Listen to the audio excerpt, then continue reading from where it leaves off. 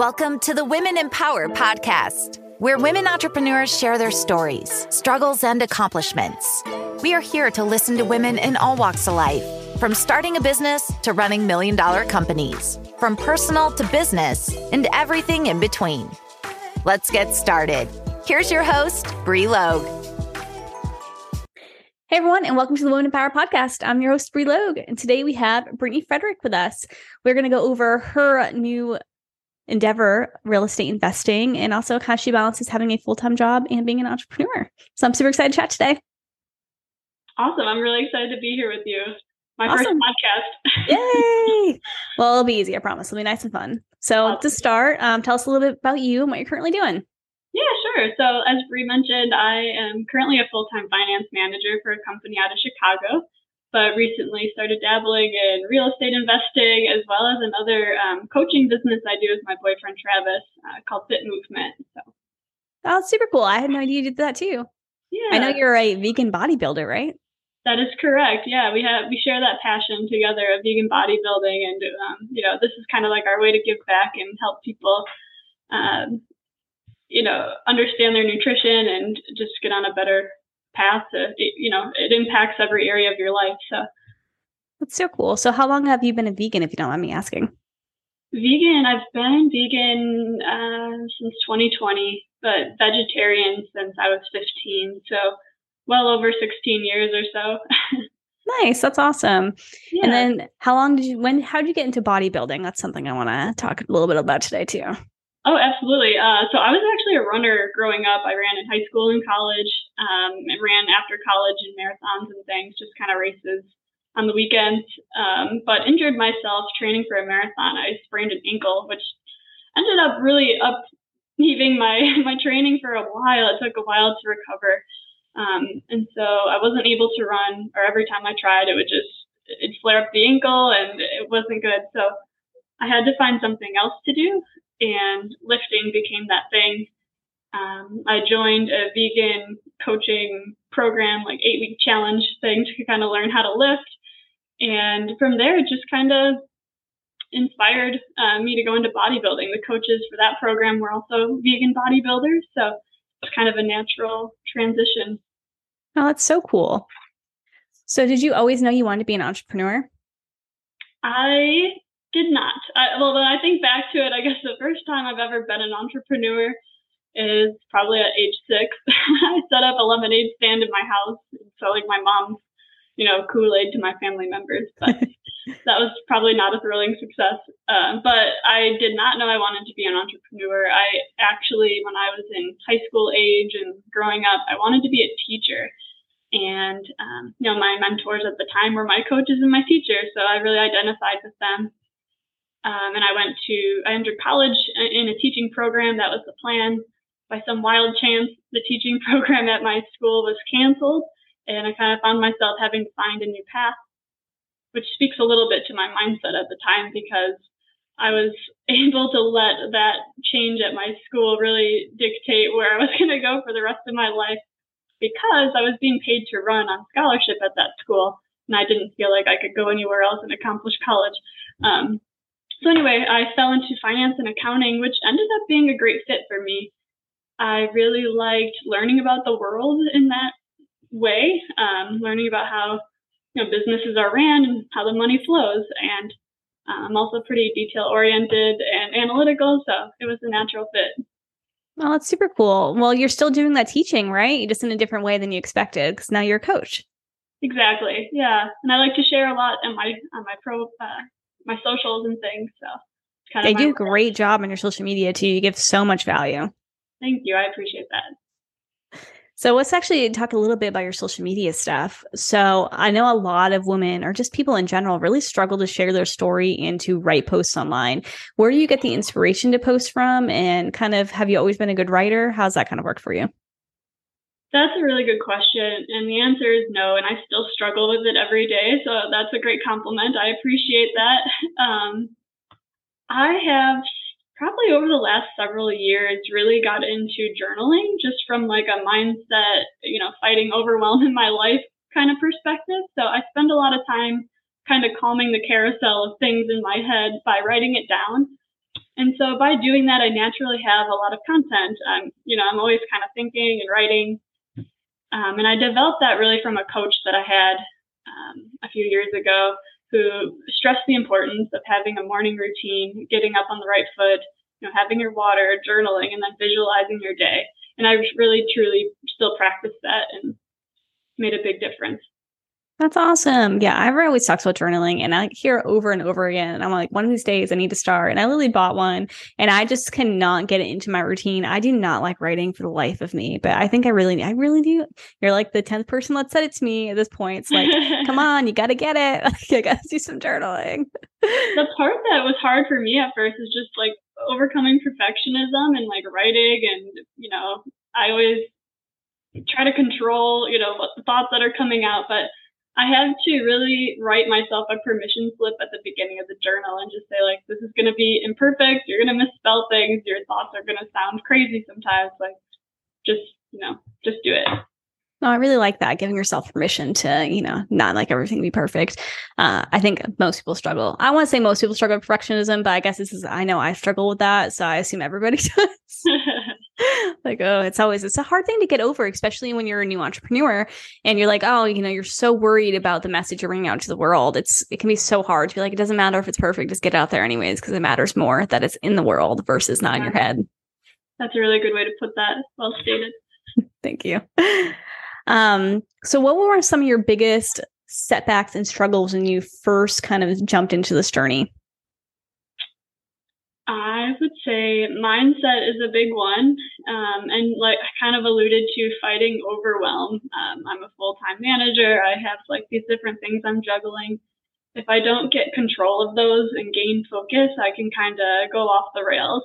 And I used to have a lot of anxiety growing up, and this is just something I've had to learn I've had to build tools to fight that, basically. And so some of the things that I've done is develop this toolbox of like, I work out every day. That really helps me calm my nervous system and start the day off right. I journal, I do visualization. If I'm in the middle of my day and I feel overwhelmed, like I'm going to pause and just breathe for a second and just have that moment for myself. But getting back to present time is important. So sometimes it's just getting outside with my dog for a walk or petting my cat. Like all those things really help contribute to fighting feeling overwhelmed.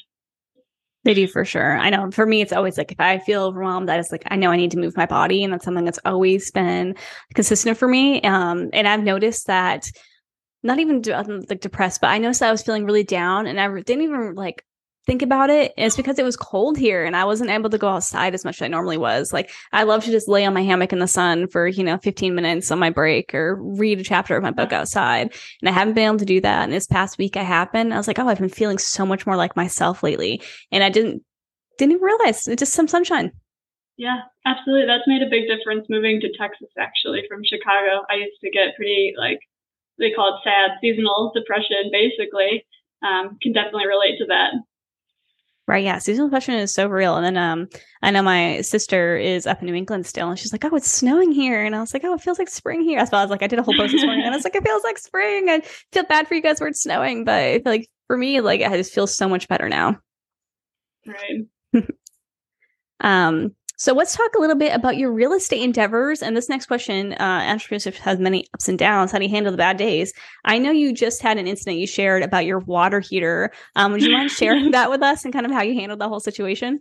Yeah, absolutely. So wasn't even my water heater, actually, after learning, but my contractor, I'm managing 2 rehabs right now, my very first rental property investments. And so, yeah, they can be stressful. I'm over budget.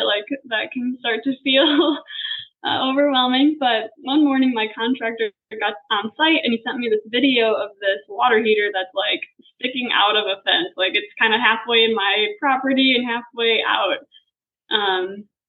And he's like, I found this morning this way. They also broke into your house. And I'm like, oh my gosh, what have they done? They ended up stealing I don't know, of all things, a plastic tub surround they ripped off the wall and walked out with it. So I actually got really lucky because that morning I purchased all of the flooring for the houses. And so if that had been in the house, like that would have been a way major loss. So I was able to secure the house and, get my stuff together before I had anything actually valuable in the house. So, but immediately, I don't know, I guess maybe it was because it was minimal damage or whatever, but we figured out how it happened. We kind of like made a plan to not let it happen again. And I thought about the neighbor immediately who has a house sitting there vacant, which is where they stole the water heater from.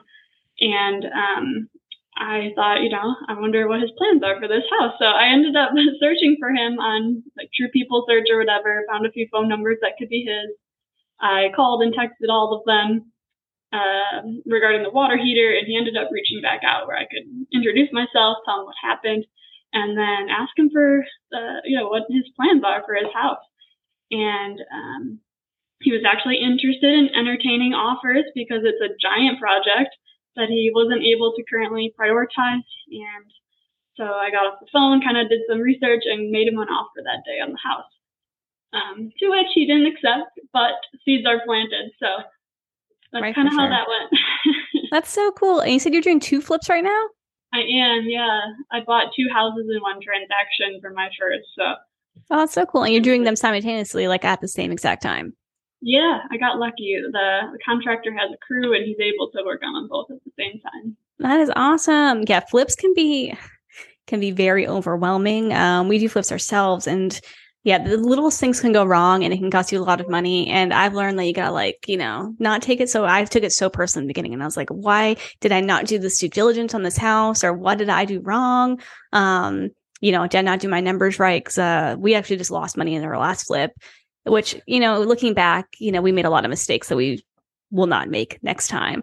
Flips can be so overwhelming. That's more of a story. They can be very overwhelming, but they're so rewarding. And your flips already look great. I've seen you post a couple pictures online too. Yeah, I'm really happy about that. And I may have over rehabbed some areas and went over budget, but I've definitely learned a lot in the process, like you said. So are you going to keep them, or what's your plan with them? My plan is to keep them. So they're going to be rentals. So hopefully I'm renting them out next month. Nice. That's so exciting. So what made you want to get into real estate? I'm watching my boyfriend, actually. He is a much more experienced real estate investor, and we've been dating a few years, and I've been watching him do this, and I've been learning the lingo, and I kind of just felt like one day, why can't this be me? And so he's been very generous to teach me and kind of show me the ropes. But I'm just very intrigued by it all. I love the idea of going into a community and taking these sad houses, as you say, improving them and making great homes for people. I think it's so rewarding. And I don't know. I'm really excited about it. It is so rewarding. That's very true, right? It's like you're taking this home that really needs some love, and we're making it better. You are making the community better, right? By putting your money up for it, and hopefully you make a profit. But especially when you're doing burrs like you are, sometimes it can take a while to actually make a profit, which is another hard thing to, think about. Yeah, exactly. But you come from the finance world. So how are those worlds kind of merged for you? And, is that helping you with your real estate investing stuff? It is. So I have made hundreds of models in my financial career. So I build cost models and new business models for the company I work for. And buying a house is just kind of like buying another little business. Like, I'm pretty good and organized at keeping all my numbers right and keeping tabs on them. So I think that'll do a lot of good for me going forward. For sure. All right. And then one last question. How are you about planning your day out? So I know you work full time. You got these 2 rehabs going on. You're also a fitness coach. You got a lot of things going on. How do you actually plan your day out to make sure you have like your priority all in one place at the same time? That's a good question. And I'm always trying to improve at it. But I like to I have a journal, but I also have a planner, and I'm someone who's old school and likes to write things down. But I will make priorities for my week and goals for my week. And then I'll write down the steps I need to get there in different days in my planner. And so I'll review that in the morning when I do my journaling and make my plan. But really, I work a pretty regular 9 to 5-ish job, or earlier or later, but a very regular full-time job. Most of the time I'm doing my real estate stuff. On the weekends is when I'm checking in, or after work I'm searching for properties and things. So fitness-wise, really, most of that work occurs on Sundays as well, and we do check-ins with clients. So yeah, it's a lot, but I guess I don't have many just relax days at all. Could definitely work on that balance, but yeah, it's gonna be hard too. I know, like for a long time, I was like, we're gonna work every day, and then I finally was like, I can't do this every day. So now we take Sundays completely off, and we do like our planning and stuff on Sundays, but like we don't actually do like any actual work on Sundays anymore. And that's actually really helped us just, be more relaxed and start their week off fresh. Because you need some breaks sometimes too. I like that. Yeah. So do you have any tips for women who want to start, say, real estate investing, or start being a coach, or just start their entrepreneurship journey in general? It's a good question. And I don't know if it's specific to women in real estate, but really in anything that you're kind of pursuing, I would say the biggest difference for me has been gaining proximity to people who are doing what I want to do, even if you have to pay for it.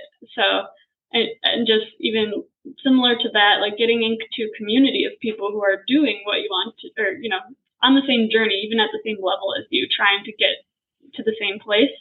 Because I feel that the biggest difference between where you are now and where you really want to be is all mindset, is what I'm learning from these experts. And so getting around the people who have that mindset already, who can see your potential, who are thinking big, it just changes your whole paradigm. And yeah, it just makes a big difference. It does, for sure. And we actually met through Apex too, which is really cool. Yeah. That's originally how, we met Travis and yourself, is through Apex. And Apex is a great place to actually meet people from, some crazy successful people just starting their journeys. It's been a really great resource for us. Mind blowing. Right. It's just crazy because it's like, oh, these people are so nice. And, they have like these, couple $1 million businesses, and I'm just starting, and they're willing to help me out, which is a really cool thing. No, I don't think I've ever had somebody be like, no, I can't, I won't answer that question for you. Yeah. They're so genuine, down to earth, and they've been in our shoes maybe not very long ago. And so they're always willing to extend a hand, and I'm always humbled by it. Exactly. I love that. So what's your favorite book? My favorite book is going to be hard. I've read a lot of books, but recent favorites, I think, have been anything by David Goggins has really gotten me going. I think it's called Can't Hurt Me is his first book. Never finished just the second. But he's gone into some deep places, dark places, and has really come out with a story that's been a gift for everybody. I find him just fascinating, and how his brain works and how he's overcome. So that's probably my favorite. It's brought me to tears, probably both books. So I have not finished the second one, but I'm like halfway through. But the first one, Can't Hurt Me, amazing book. Oh my goodness. I've read that one, I want to say twice now. And just, he just gives so much knowledge in it. And I love them. Did you listen to them or did you read them? I listened to them both. Yeah. It's like, I love that he does like the podcast afterwards. It's just so great. Yeah, right. No matter where you come from or what circumstances are in your way, I always think David Goggins, like, come on, fucking do it, push through. They're very actionable too. Every chapter is structured with a task basically for you to do as you go. So yeah, they do. I know. I had them like the sticky notes written about my mirror for a while and try to do all the different things. I got to go back and actually look at what those were though. It's a good actionable thing. I ended up buying his second book in paperback. So I do that a lot. I'll listen to books, and if I really like it and want to like get my fingers in the pages, I'll buy it as well. So me too. For me, it's just a trophy, like I need that trophy to sit on my desk. I love books in general. So like I have lots of bookshelves, and I was like, oh, if I listen to something and I really love it, I'm like, I need the physical copy just to, put in there. I like it. Cool. And how can people connect with you? So I'm actually on Instagram, Facebook, LinkedIn. I'm trying to get more active on. I'm on Instagram as Britt.Frederick. The other two just as Brittany Frederick. So awesome. Definitely, everybody should definitely follow you. You really do give some great advice, and you're definitely helping me become a better copywriter too. So I'm reading your post. Oh, thank you. I appreciate that. Trying to share the journey from where I am. So you'll get a lot of newbie advice. Right. I love that. And that is so great. Exactly. I think that's a whole secret to social media is just sharing where you are and not just sharing the highlights, actually sharing like the struggles you're going through too. Because a lot of people just want to put their highlight reel on there. And I just don't think that's the way to go. You know, you got to share both because it's a lot more relatable and people are going to understand, you know, like the hard times, not just the good times. We owe it to them to tell them about everything, really. Exactly. Yeah. I love that. We do owe it to them, right? Owe it to our audience and to ourselves, right? To get it out of our heads and onto paper. Mm-hmm. Thank you for listening to the Women in Power podcast. Please hit the subscribe and like button to see more episodes. New episodes air every Wednesday morning, so please join our Facebook group, Women in Power, for the latest updates and news about our podcast.